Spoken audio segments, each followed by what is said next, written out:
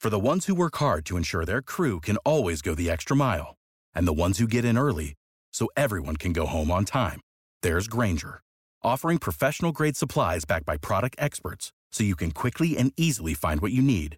Plus, you can count on access to a committed team ready to go the extra mile for you. Call, click Grainger.com, or just stop by. Grainger, for the ones who get it done.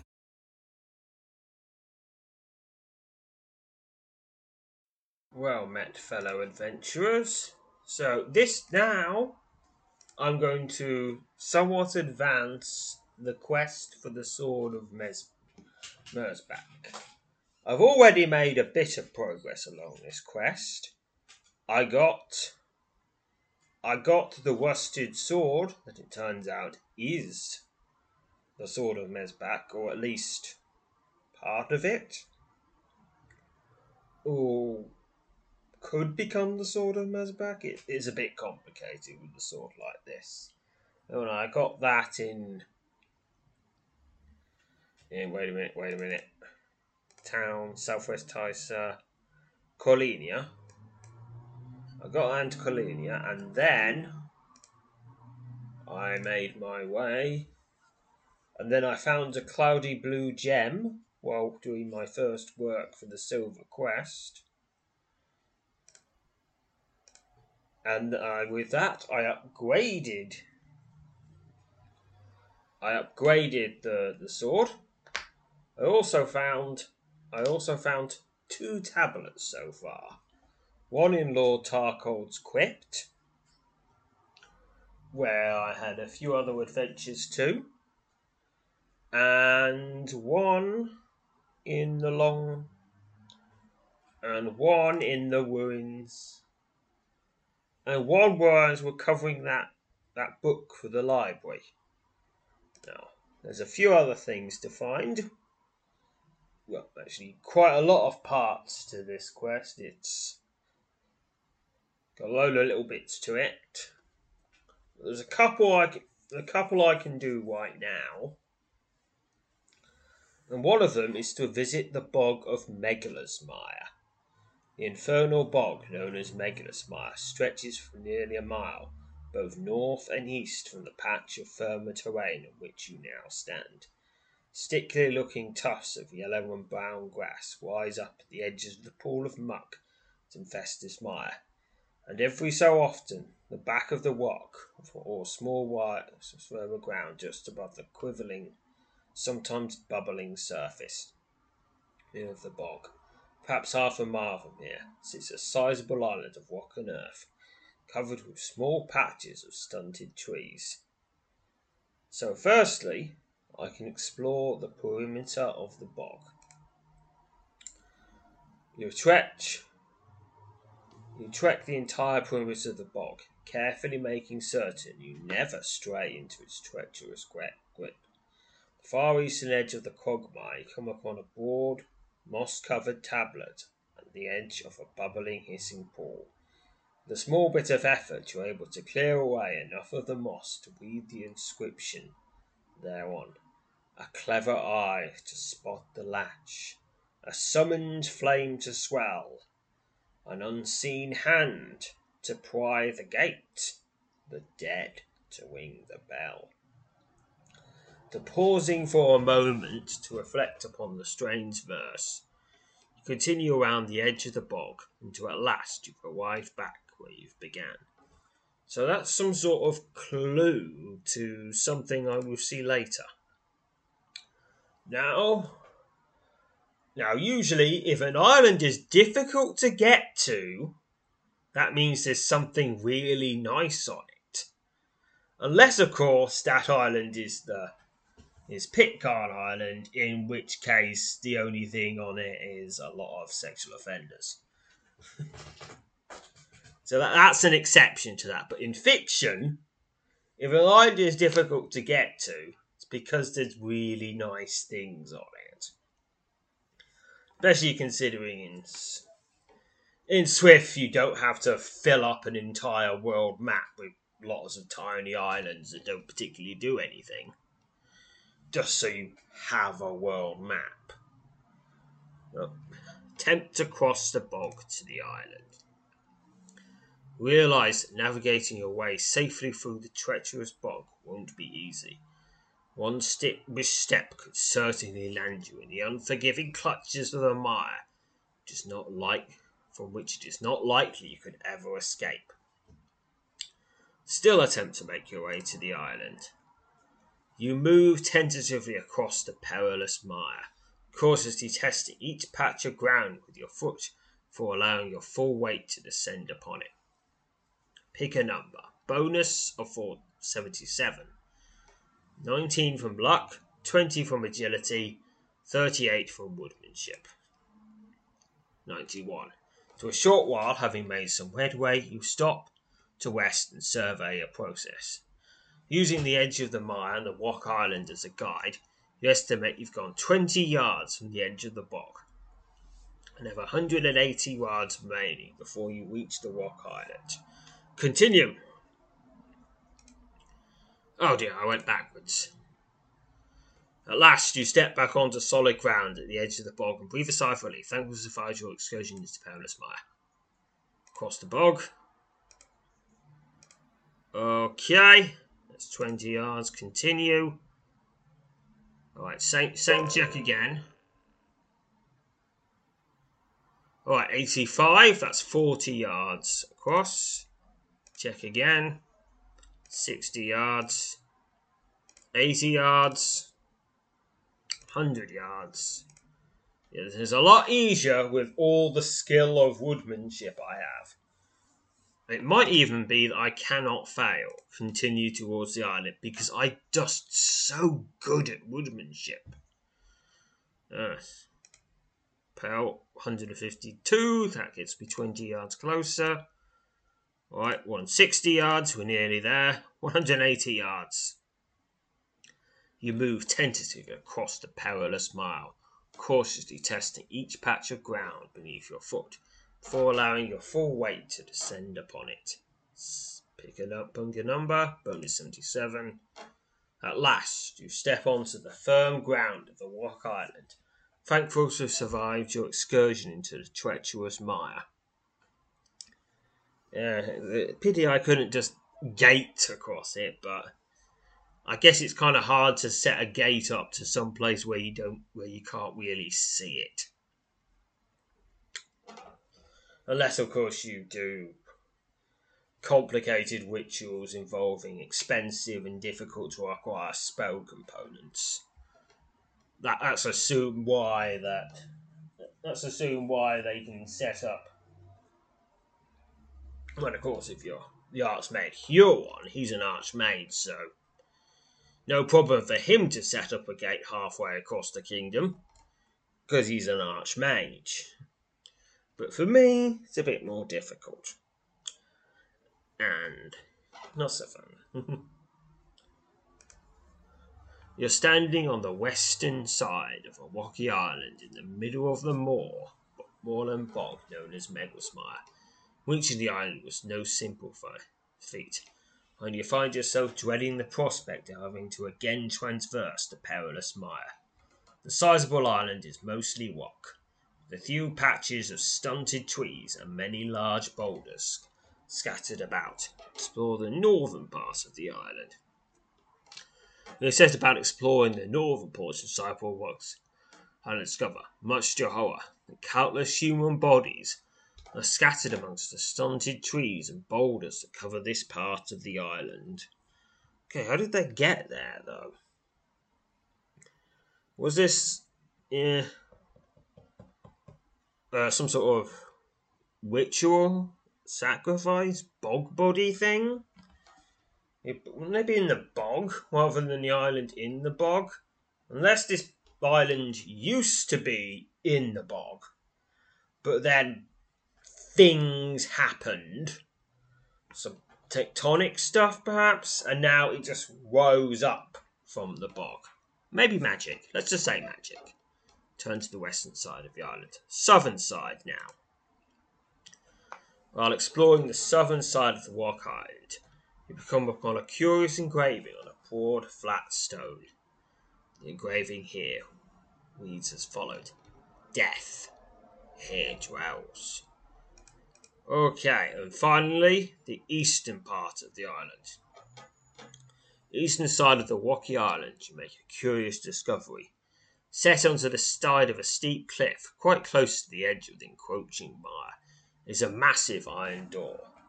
Thick bands of blackened metal cross the door at odd angles, obscuring much of its weathered surface. The door appears to have no visible means to effect its opening, even more curious than the iron door.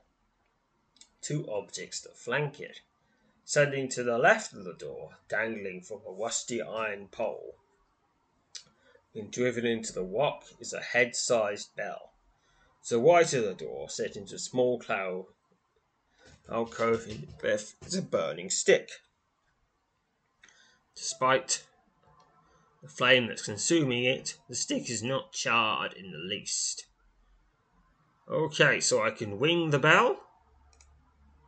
You strike the bell, and are quite taken aback. It makes no sound. Believe perhaps you did not strike it forcefully. You strike it a second time, and once again no sound is produced. So, the dead to ring the bell. Okay, apparently that poem is how to get it. A clever eye to spot the latch. Examine the iron door. The massive iron door appears to have felt the effect of standing within a stone's throw of the mire. Its surface is badly rusted, but you sense it is still strong, represents a formidable barrier. You see no means of attempting to lock the door. Okay, examine the flaming stick. You step forward to examine the flaming stick. But the moment you come within arm's reach of the object, the flames suddenly grow in size, intensity, causing you to promptly and wisely back away. Okay, flames, use elementalism. Okay, I'll use the elementalism power on that flame. I rose elementalism to level 70 just now. Precisely so I could do this thing. Because of course I've played this game a lot before, so I know pretty much all the secrets. Use. Succeeded. Calling upon your mastery of the elements, you turn your focus to the flaming stick on the alcove next to the door. Almost at once, the flames consuming the stick swell out the alcove, and from them emerges a massive fire elemental. A towering being of flame hovers in front of the iron door, and a white, glowing glyph suddenly appears on the surface of the webbed portal. The fire elemental retreats into the flames from which it sprung, and you leap back as with a tremendous groan and violent shudder, the massive door begins to swing outward. The massive door swings outward, revealing a wide, dark mouth of a cave, out of which wafts an almost overpowering odour of decay. Enter the cave. Surrounded by the reassuring glow of your reliable light source, you move into the dark cave, taking only a dozen steps in what appears to be a single broad chamber, when the massive iron door suddenly swings shut behind you. Almost in unison with the clang of the closing door, a pale blue glow fills the chamber. A loud hiss echoes off the walls, and the clamour of metal armour reaches your ears, as into view out of the darkened corner strides a towering, plate-clad skeletal figure with a black-bladed axe slung over its shoulder. "Leave!" hisses the skeleton, turning to face you as it reaches the middle of the chamber. A violent shudder runs through the cave floor, and you look behind you to find the massive iron door is slowly creeping open again. Beyond the menacing undead warrior, clearly make out what looks like a large stone chest set against the far wall. Ooh, a chest. Well, I've got to open that. "Leave, or join me in the grave," hisses the skeleton, taking a longer step in your direction. The tomb of the Quagga is not to be plundered. Upon hearing the name of the Quagga, you sense a deep sense of dread comes over you. It is well known the Quagga was one of the 3 evil warrior brothers slain by the legendary hero Mazak. Who is Ithroka? Ithroka was one of 3 evil warrior brothers whose days of pillage and plunder came by the end by the blade of the legendary hero Mazak. Upon their deaths, the wicked followers of the 3 brothers are said to have hidden their bodies in secret tombs that were guarded by powerful magic. And indeed they were. Alright, okay, so if I want to get these chests and all the lovely loot that's no doubt inside, I must attack the undead Ithroka. Ithroka hisses viciously as he steps forward to meet your bold attack. He brandishes his black-bladed axe with all the skill of a master warrior as he closes in for the kill. Begin combat with Ithroka. Ithroka swipes at you with his black-bladed axe. I mean, that's no good for you because I'm not undead, so it's not going to fly off and chop off my head.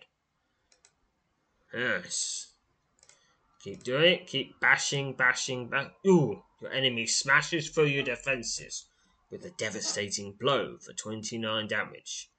It's nearly very close. It's only 2% left. And slain. 136 experience. Ithaca staggers forward, emits a final ragged heap, and collapses into a pile of bone at your feet. You step back and catch your breath, thankful to have survived such a brutal melee. Suddenly, however, Ithaca's black-bladed axe begins to twitch. You assume a defensive stance and watch as the fearsome weapon wides out the pile of bone and transforms into an iron-scaled serpent. Without warning, the iron serpent lunges at you, narrowly missing, sinking its lengthy fangs into your flesh. You plant your feet and prepare to engage the vicious creature. It's an iron-scaled serpent. Oh, so the axe did magically attack me by turning into a snake for reasons. Alright, begin combat. The vicious iron serpent strikes at you. Savage bite of your enemy tears into your flesh for 10 damage. Keeps striking and is slain. 37 experience. The iron serpent shudders momentarily, then goes still. You step over the gruesome creature, move up to examine the stone chest. It's the far wall, eager to discover what it is it contains. The chest is not locked.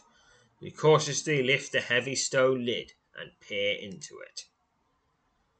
You're dismayed to discover the only item in the chest is a small wooden box. Retrieve the box and flip open its thin lid, only to discover it contains a skeletal hand, a small quantity of gold, and several adventurer tokens. That's 50 gold, and far more importantly, 8 adventurer tokens. Suddenly, you catch sight of something resting in the corner at the bottom of the chest. You lean down to discover it's a small, cloudy blue gemstone. Wait a minute. This is one of the ones that works on the blade. This small blue gemstone is alive with colourful clouds that swirl about beneath its hard exterior. Confident that you haven't overlooked anything else, you make a quick search of the rest of the chamber before gladly exiting the ancient tomb. The moment you step outside, the massive iron door swings shut behind you with a reverberating thud and a violent shudder that runs through the ground beneath your feet. You turn to gaze upon the door one last time, shocked to discover it's no longer there. The bell, the flaming stick, the iron door have all disappeared, as if they never existed at all. Puzzled, but somewhat certain the disappearance of these things is related to your defeat of Ithilga, you quickly make your way back to the western side of the island. 512 experience to general. Okay, I've been everywhere on that island now. So, nothing more to do but leave this bog and never, ever, ever, ever, ever come back. Unless, perhaps, there's some sort of quest where things have been scattered randomly across the kingdom and you have to go everywhere. But that's just about the only situation where I'll go back. And even then, I'll probably only go back if I've heard from other people that there might be something there. Leave the island and head for the edge of the bog. Okay, the 77 bonus check. Continue towards the edge of the bog. Alright, 160 yards left. 140 yards left. 120 yards left. Whoa, I'm halfway there. Whoa, 80 yards left. 60 yards left. So same check over and over again. 20 yards left. And at last you step back onto solid ground at the edge of the bog. You breathe a sigh of relief. Thanks to have survived your excursion into the treacherous mire. Okay, and that is all I will ever do in Megaspire, pretty much. Now, there's another tiny little place to go. Winter Eye Lake. Winter Eye Lake, just do a bit of healing now, is a small body of water hidden deep within the thick forest, just inside the western edge of Thane Vale. Standing on its stony shore, you gaze out across the dark water of the lake to a fir-topped island near its middle, at least 2 miles away. You're familiar with the legend of Winterwire Lake, and know the island is supposedly home to a fearsome serpent. A small village sits at the eastern edge of the lake, and is home to fishermen and woodcutters who make their living in this rugged and beautiful country. Big old snake? What's up with the water? An eerie feeling comes over you to stare out across the dark water. You almost get the sense that someone or something is watching you, though nothing in your immediate vicinity seems to let that notion any credulence. It's the serpent, perhaps? Inquire about passage to the island. I've got a great big snake to slay. The fisherman offers to lend you a small rope at the cost of 50 gold. There's no way of telling if you'll be back, he says, eyeing you carefully. If you don't come back, I'll need to buy another boat. 50 gold is reasonable enough, I say. Okay, here you go, 50 gold. You pay the fisherman, and he shows you to his small craft at the edge of the icy lake. It's a long way to the island, he warns you, as you climb aboard the old but sturdy boat. Mind yourself in that water and don't fall in. Only takes a second for the icy claws of that lake to tear into you. He wishes you luck as you push away from the shore and begin the large, long and arduous process of rowing yourself to the island. Facing the shore with your hands tightly gripping the pair of oars, you make steady progress towards the island that rises up in the middle of Winterwire Lake. You're still a long way from the island. Okay, pick your random number between 1 and 100. Just no modifiers, just random. 71. You make steady progress along the placid surface of the frigid lake. Now and again, you catch sudden glimpses of what you believe is something large passing by far beneath your boat in the dark, icy depths. Still a long way. Alright, pick again, 63. There's something below me, perhaps. Still a long way. 11. The dark, placid surface of the lake suddenly explodes all around your small boat, churned with icy water, as the head and neck of a black sail black-scaled serpent rises up out of the shadowy depths. The serpent hisses loudly as it rears back its head in preparation for a strike. While this creature is not the silver-scaled serpent of legend, it is most certainly a dangerous and aggressive foe. With no hope of fleeing, you quickly prepare to engage the fearsome creature. It's a black-scaled serpent. I'll just chop its head off. No, wait, I don't have a sword. I will bash its head into pulp. The serpent hisses loudly as it strikes out at you from above. Your enemy sinks a sharp set of fangs into your flesh for 14 damage. Bash, bash, bash, bash, bash. It is slain. 6 XP. The serpent emits a final ragged hiss and sinks swiftly beneath the dark, mirror-like surface of the lake. After taking a few minutes to collect yourself, you are once again ready to continue. Continue, of course. Still a considerable distance, to random number 32. Suddenly, something large and unseen swirls swiftly beneath your boat, knocking slightly against the timbers upon which you sit.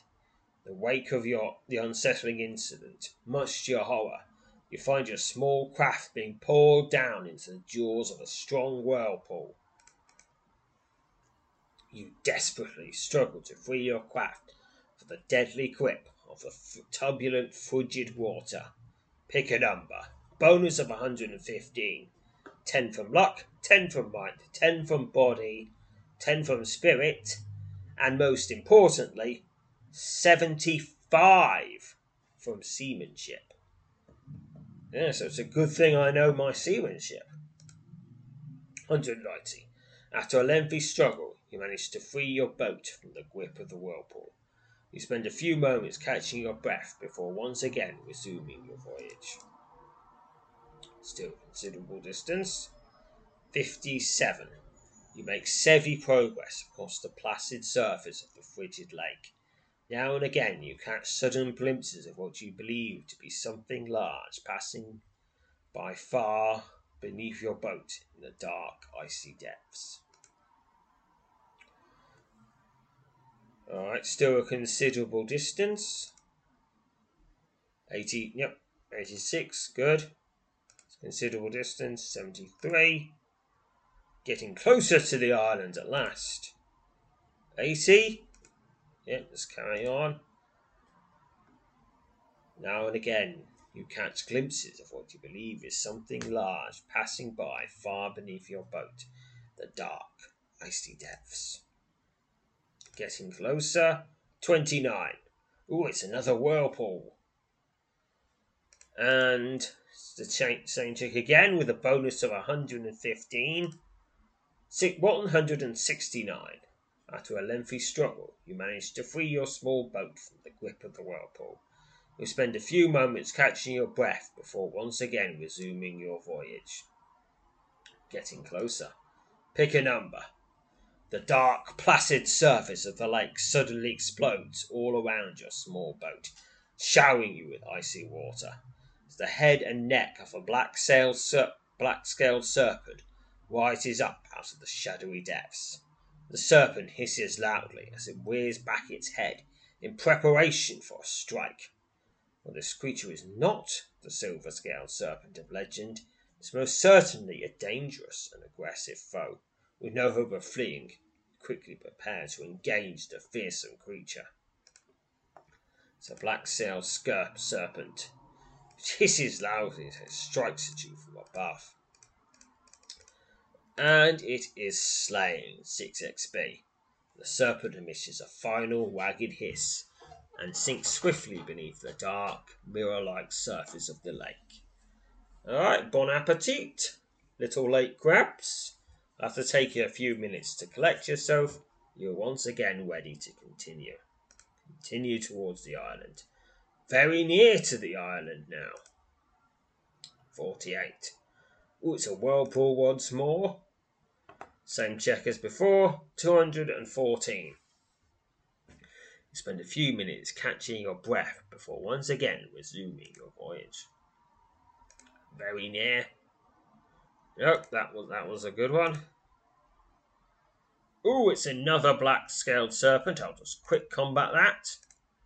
For another 6 XP, continue towards the island. Very near. 77.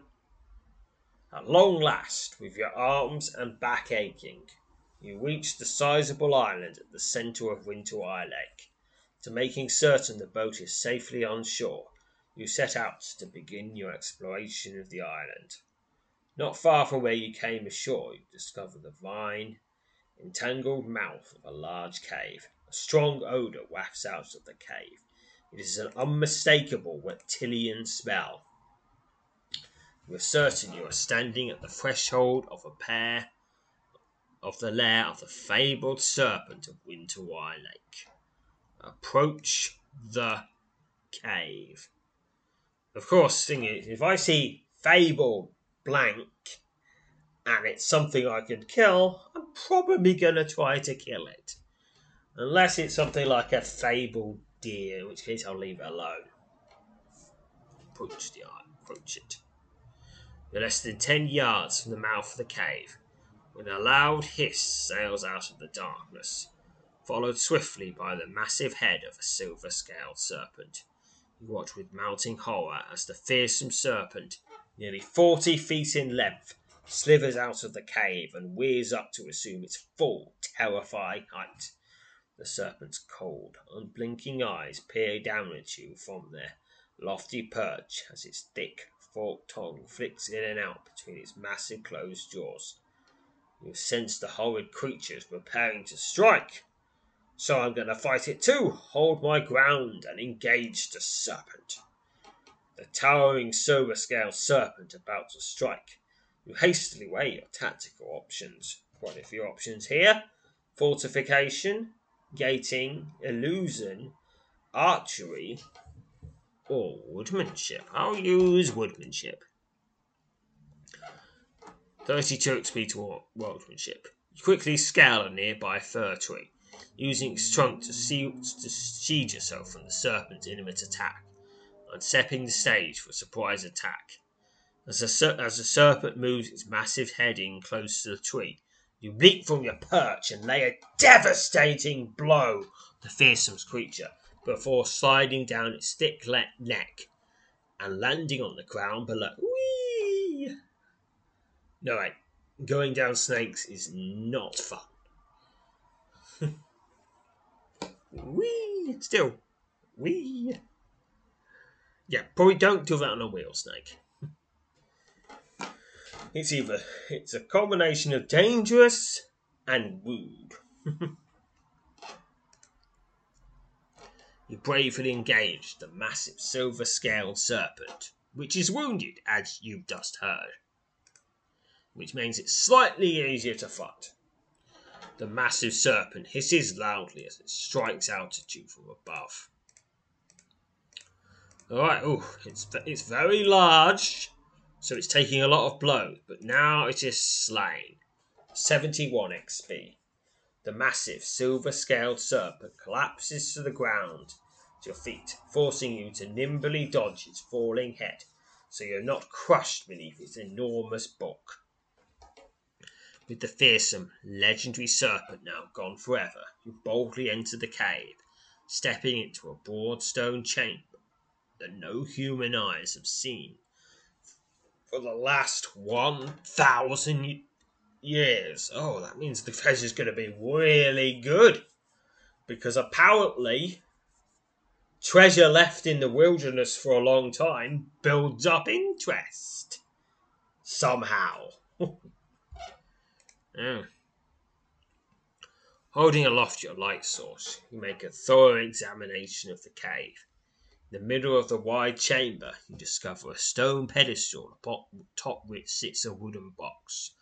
The box is plain and badly decays, and nearly crumbles at your touch.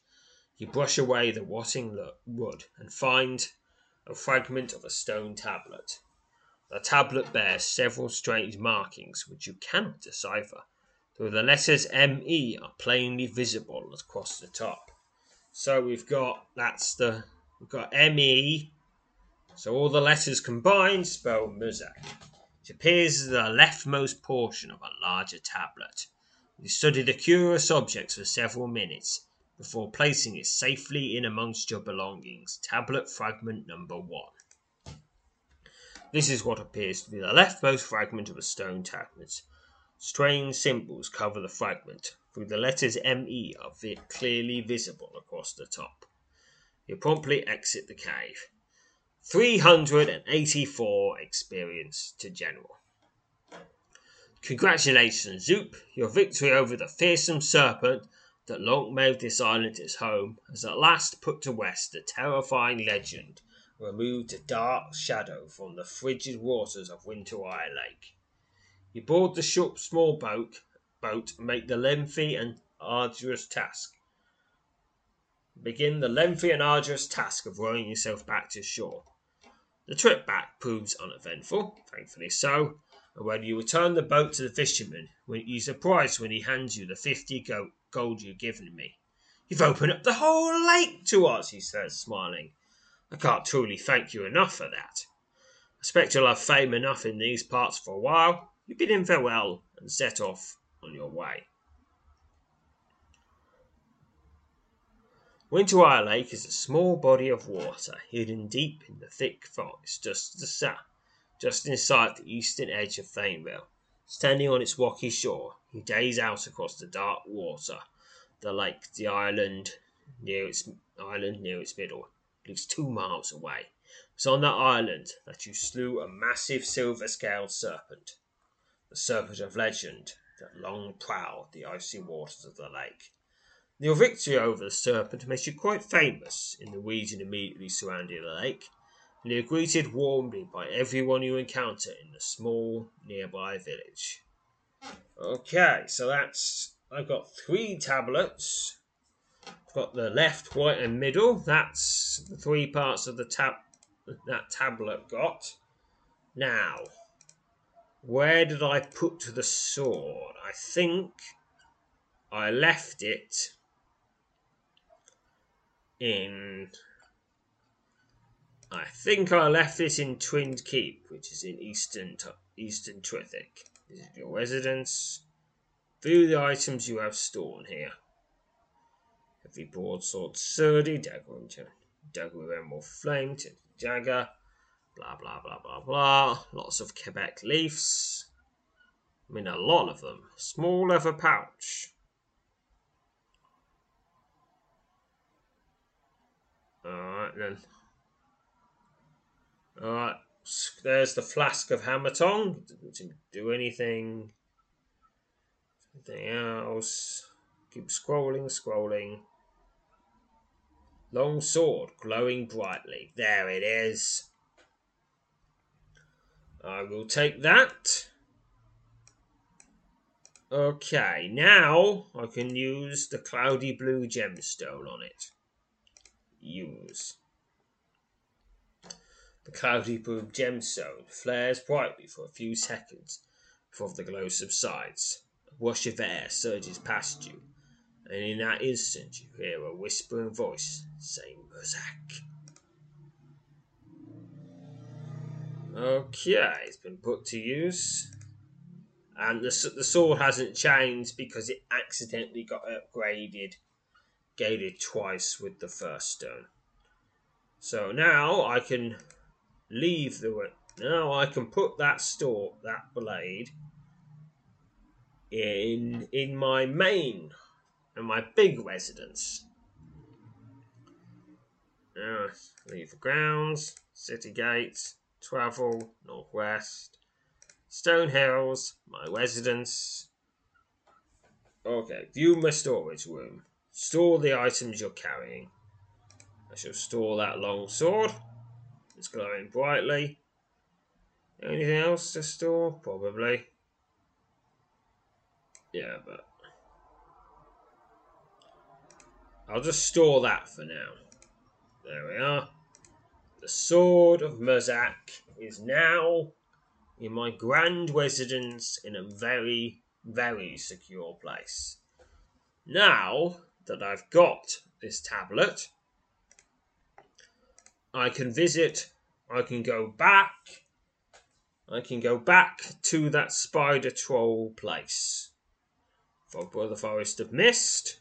There we go. Explore. Location on Teak's map. There we are. Using the map you discovered, coupled with your own knowledge of the misty woodland, you make your way to the specified location. As you pass out of a bank of low, slow-rolling fog, you spot a large mound of earth to the north. In the centre of the mound, a wide, dark tunnel plunges down into the ground. Yeah, if we've been here before, climb down into the steep tunnel. The light source flaring brightly. Cautiously climb down into the steep tunnel. The earth beneath your feet is loose in patches, making your descent both slow and treacherous. The earthen floor of the tunnel suddenly begins to slide. You desperately struggle to maintain your footing and control your descent. Pick a number. Bonus of 49, 19 from woodmanship, 20 from agility, 10 from luck. Need 75 or more. And it's success. You manage to maintain your footing during the difficult descent as the tunnel levels out. You find yourself standing at the western edge of a cavernous, gloom-filled earthen corridor. God, you should have installed a handrail! I mean, sometimes monsters that want to kill you have no respect for health and safety standards. I mean, really. Okay, there was a question mark in the northeast corner of this dungeon, which I never got to because there was a spider troll in the way. I'm going there now. The end of the tunnel is a small hollow surrounded by the rounded ends of 3 massive boulders. You discover a large pile of debris, presumably discarded here by the spider troll. The skeletal remains of several creatures, surprisingly none of them human, are scattered throughout the heaps of rotting vegetation. You're about to abandon your search when you catch sight of a decaying wooden box buried beneath one of the oozing piles. You remove the box from the pile and open it. Much to your surprise, the box contains a large quantity of gold and a small flat square of engraved wood. Immediately recognized the engraved wooden square to be a golem totem. One side of the coin-sized square of wood bears an engraving that depicts a coiled serpent. Also, 231 gold tokens and the goblin totem serpent view. This small, flat, coin-sized square of wood bears an engraving that depicts a coiled serpent. This is a goblin totem. When used in conjunction with a goblin totem block, it can bestow enchantments upon its wearer.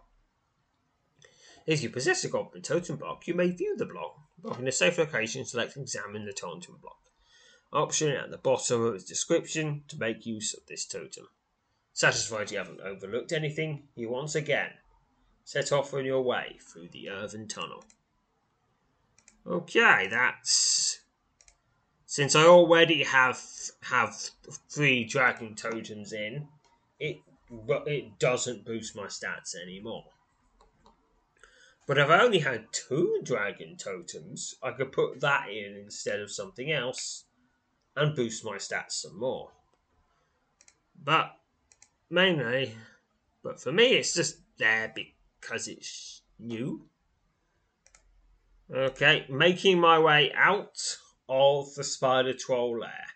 Wait a minute, there's a new question mark here. What could that be? Suddenly, your eyes are drawn to the floor of the earthen tunnel, and they fall upon a trail of blood. In and around the bloody trail are numerous prints made by 2 distinct sets of boots. The trail heads east. With your pulse racing and your every nerve on edge, you nervously follow the ominous trail into the gloom.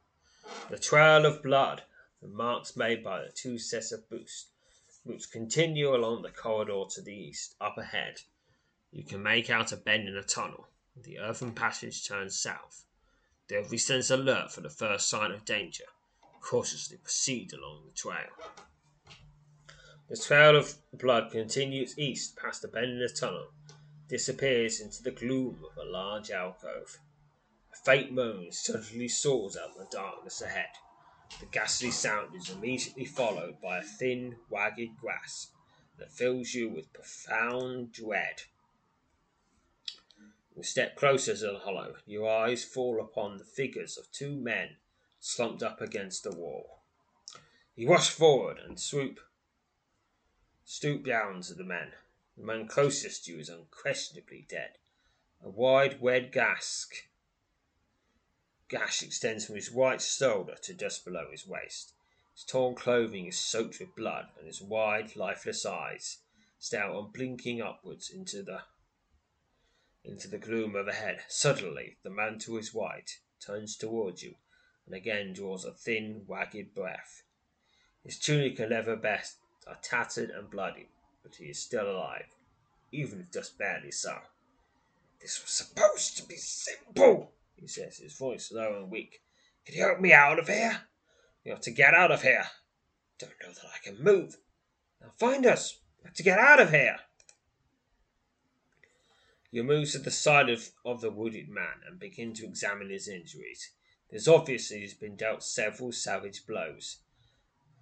You immediately ask what it is he and his less fortunate companion encountered. "I don't rightly know what they're called," he says, thinking slowly, as if severely taxed by every utterance. "I think they're after this. Keep it with you. I know nothing of it. I don't want it. Take it!" The man taps the top of the thin wooden box lying next to him. He pushes the curious object towards you. An elaborate engraving on the top of the box's lid depicts a mighty, sword-wielding warrior beheading a large serpent. The engraved wooden box. The scene engraved upon the lid of this long, ancient wooden box depicts a mighty, sword-wielding warrior beheading a serpent.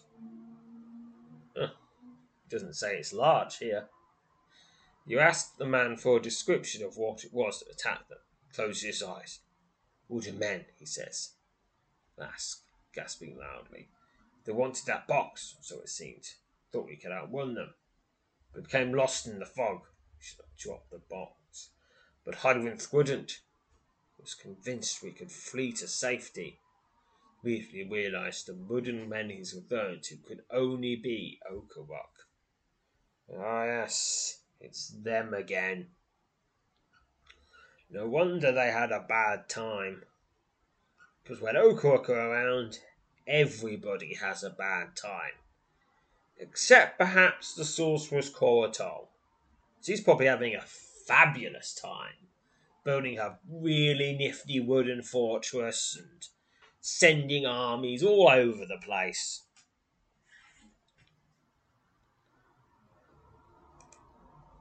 The man tells you his name is Algelak, and he and his friend, the man lying dead next to him, entered Fogborough in search of an ancient crypt.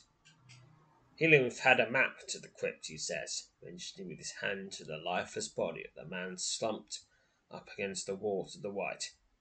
He bought the map from a man he met in Trithik some months ago.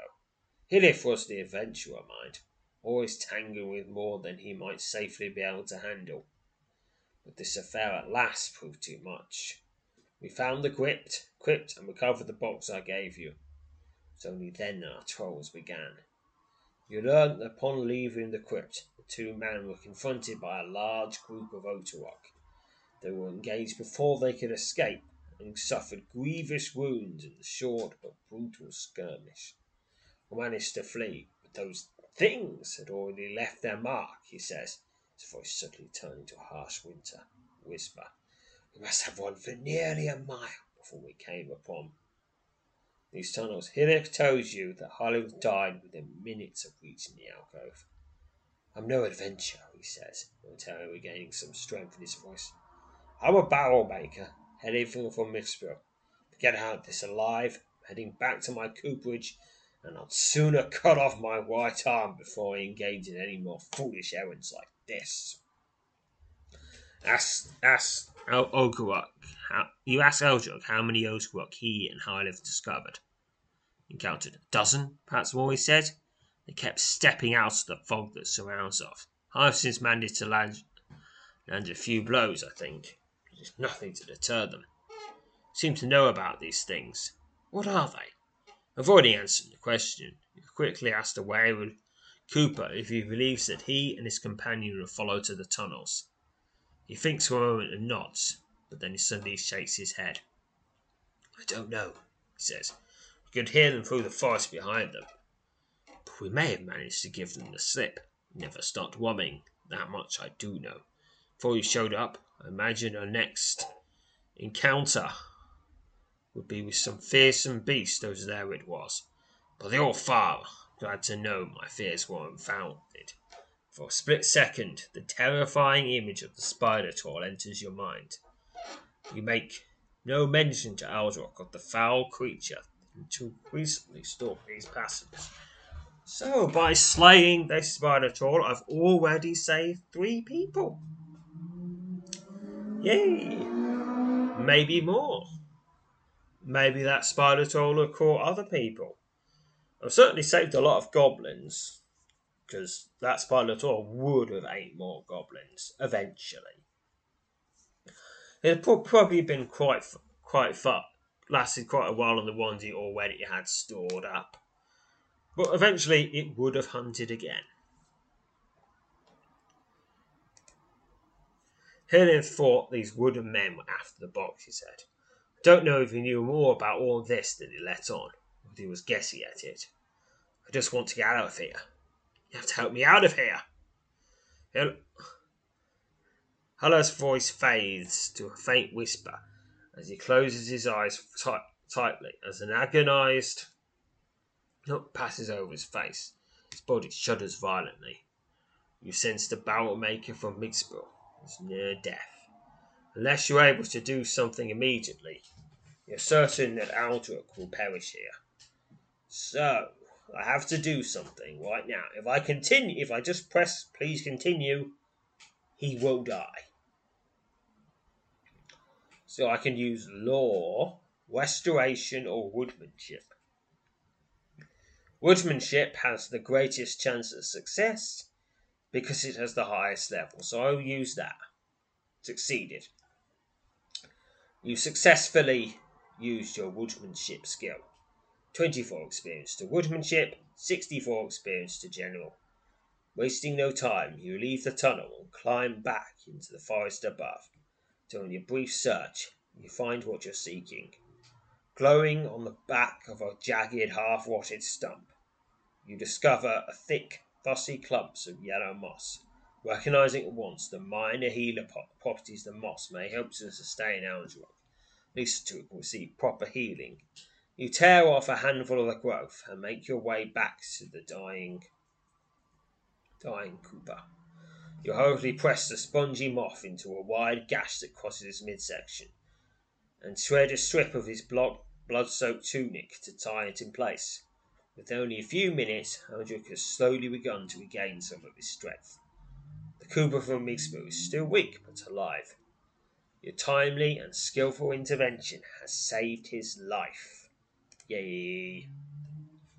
The sudden and telltale sounds of footfalls crunching on the floor of the earthen tunnel to your west spins your head in that direction. It becomes immediately apparent that Cooper and his deceased companion were indeed followed to these tunnels, but emerging from the dense gloom, the very edge of your pool of light, are 2 Otteruk. You turn to Aldrock and order the weak and ill-equipped Cooper to remain where he is. He fearfully nods in compliance as his eyes widen at the sight of the advancing Otteruk.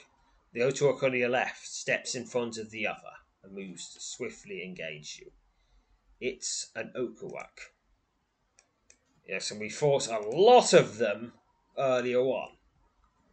Quite a lot earlier on.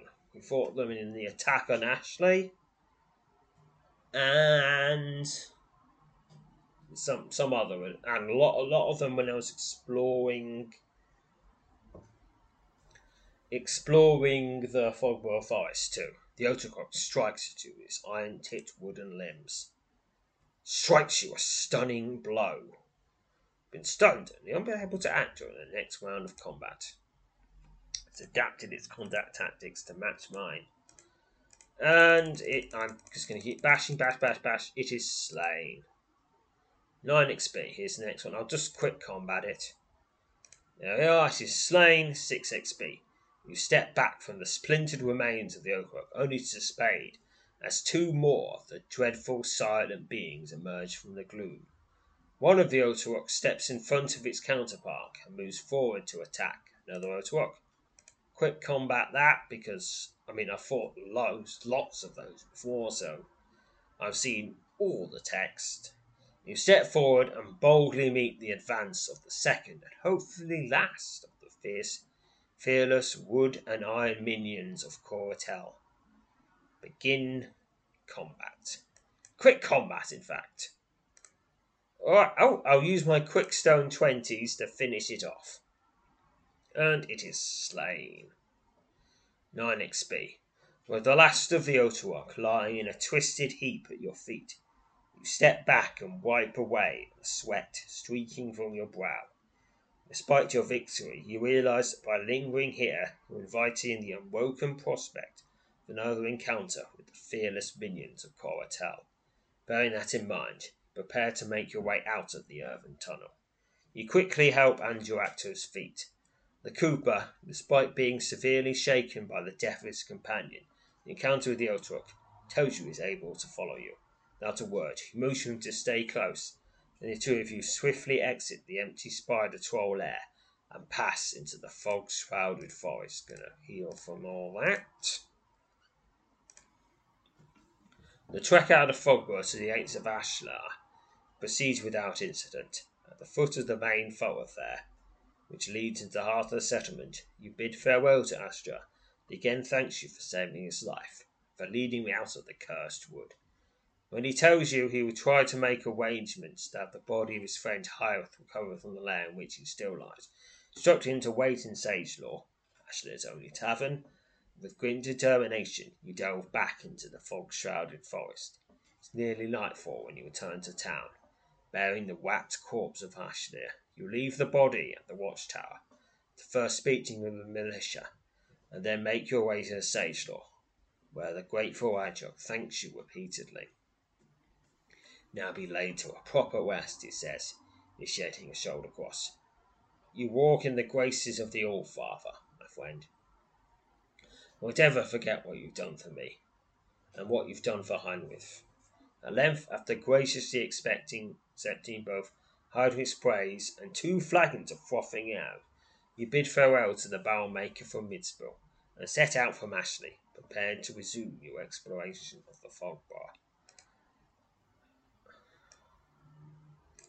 You take a seat on the trunk of the fallen oak on the eastern edge of the forest, and rest your legs while allowing yourself some much needed nourishment. As you dig through your belongings, eager to find your well-hidden and seemingly never-ending supply of eventual rations, you're shocked to discover the engraved wooden box given to you by Idrak in the spider troll lair is now quite heavy and obviously no longer empty.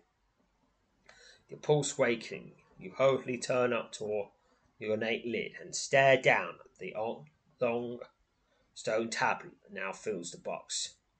Suddenly, your heart skips a beat as you realise the tablet in the box is made up of the 3 tablet fragments you had previously discovered, including one just now. The 3 tablets now comprise an unbroken stone tablet. The word Merzak is stretched across the top of the reformed slab of stone. So, I now have the Tablet of Merzak. The three tablet fragments you collected were mysteriously made whole, and now rest inside this engraved wooden box, a container given to you by Eldrick, a Cooper from Migsborough. The entire tablet fits perfectly into the box, leaving you little doubt this curious container was made for it. The word Merzak is etched across the top of the tablet. Below the word, a short verse has now appeared, etched into the surface of the stone. Your eyes drift down from the word engraved upon the top of the tablet, the curious verse just beneath it.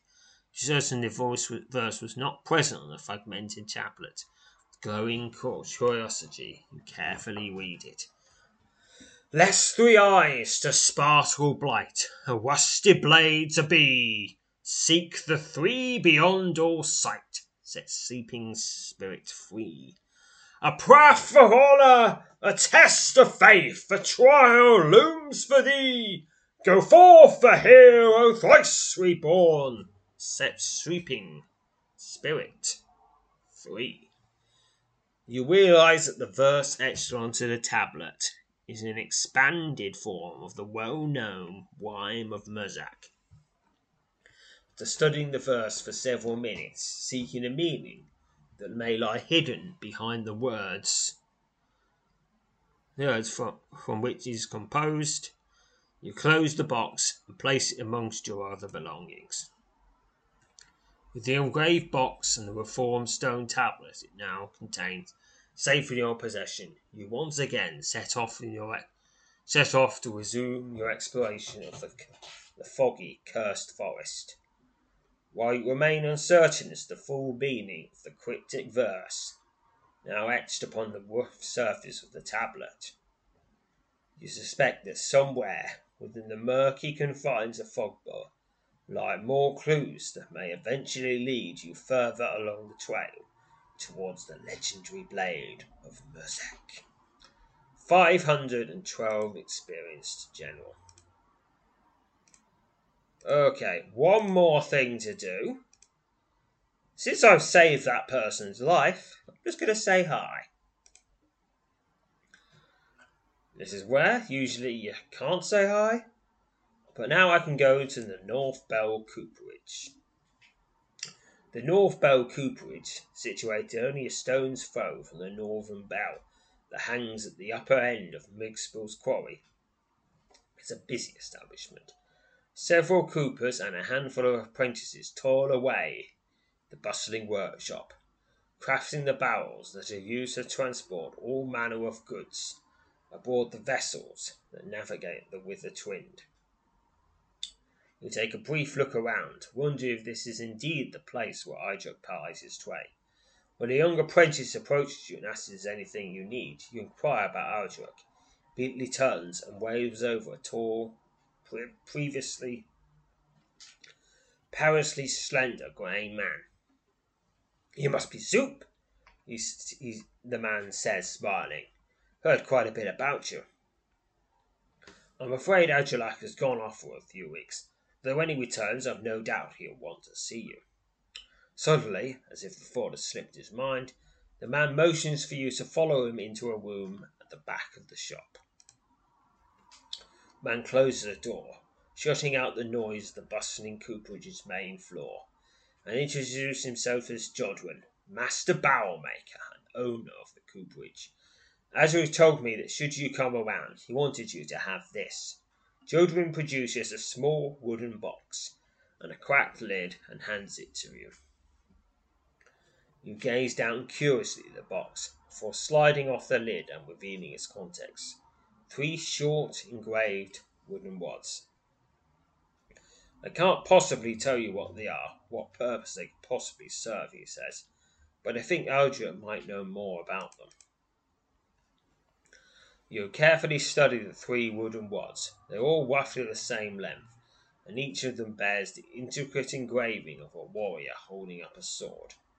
The style of the engraving immediately brings to mind the Tablet of Muzak, an object already in possession, and you're all but certain these wooden rods are somehow related to it. To thanking Jodwin for the rods, you carefully tuck them away inside the engraved wooden box that holds the reformed Tablet of Muzak. The 3 wooden rods will not appear as separate items in your inventory. They will appear as part of the description of the Tablet of Muzak, as you have stored them in the engraved box. Adruk tells you he expects that Adruk will return soon, but he is a different man since his return to Migsbill. Warned him not to go off without Highworth, he says, having fancies himself quite an adventure, though I dare say think he found more danger than adventure in his ill-advised excursions. Seems that Highworth finally came to the end he so often flirted with, though I'm glad that you were there to see that Adruk didn't follow his fate. At length you bid Jodrell farewell and leave North Belcoo Bridge.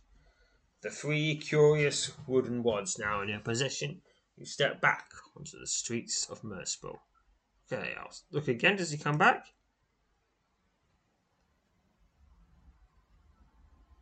Okay, no, I don't get to meet Ardric. So, you know what, next time I'll visit Tally's trading post, where you'll have a task for me. But until then, farewell, fellow adventurers. Support for this podcast and the following message come from Corient. Corient provides wealth management services centered around you. They focus on exceeding your expectations and simplifying your life. Corient has been helping high achievers just like you enjoy their lives more fully, preserve their wealth, and provide for the people, causes, and communities they care about. As one of the largest integrated fee-only registered investment advisors in the U.S., Corient has deeply experienced teams in 23 strategic locations. Corient has extensive knowledge spanning the full spectrum of planning, investing, lending, and money management disciplines. Leverage Corient's exclusive network of experts to craft custom solutions designed to help you reach your financial goals, no matter how complex they may be. Real wealth requires real solutions. For more information, connect with a wealth advisor today at Corient.com. That's Corient.com. Corient.com. You know how to book flights and hotels. All you're missing is a tool to plan the travel experiences you'll have once you arrive. That's why you need Viator. Book guided tours, activities, excursions, and more in one place to make your trip truly unforgettable. Viator has over 300,000 travel experiences to choose from. Everything from simple tours to extreme adventures and all the niche, interesting stuff in between. So you can plan something that everyone you're traveling with will enjoy. Real traveler reviews give the inside scoop from people who've already been on the experiences you're considering. So you can plan with confidence. Free cancellation helps you plan for the unexpected. And 24/7 customer support means you can travel worry-free. Download the Viator app now and use code Viator10 for 10% off your first booking in the app. Find travel experiences for you. Do more with Viator.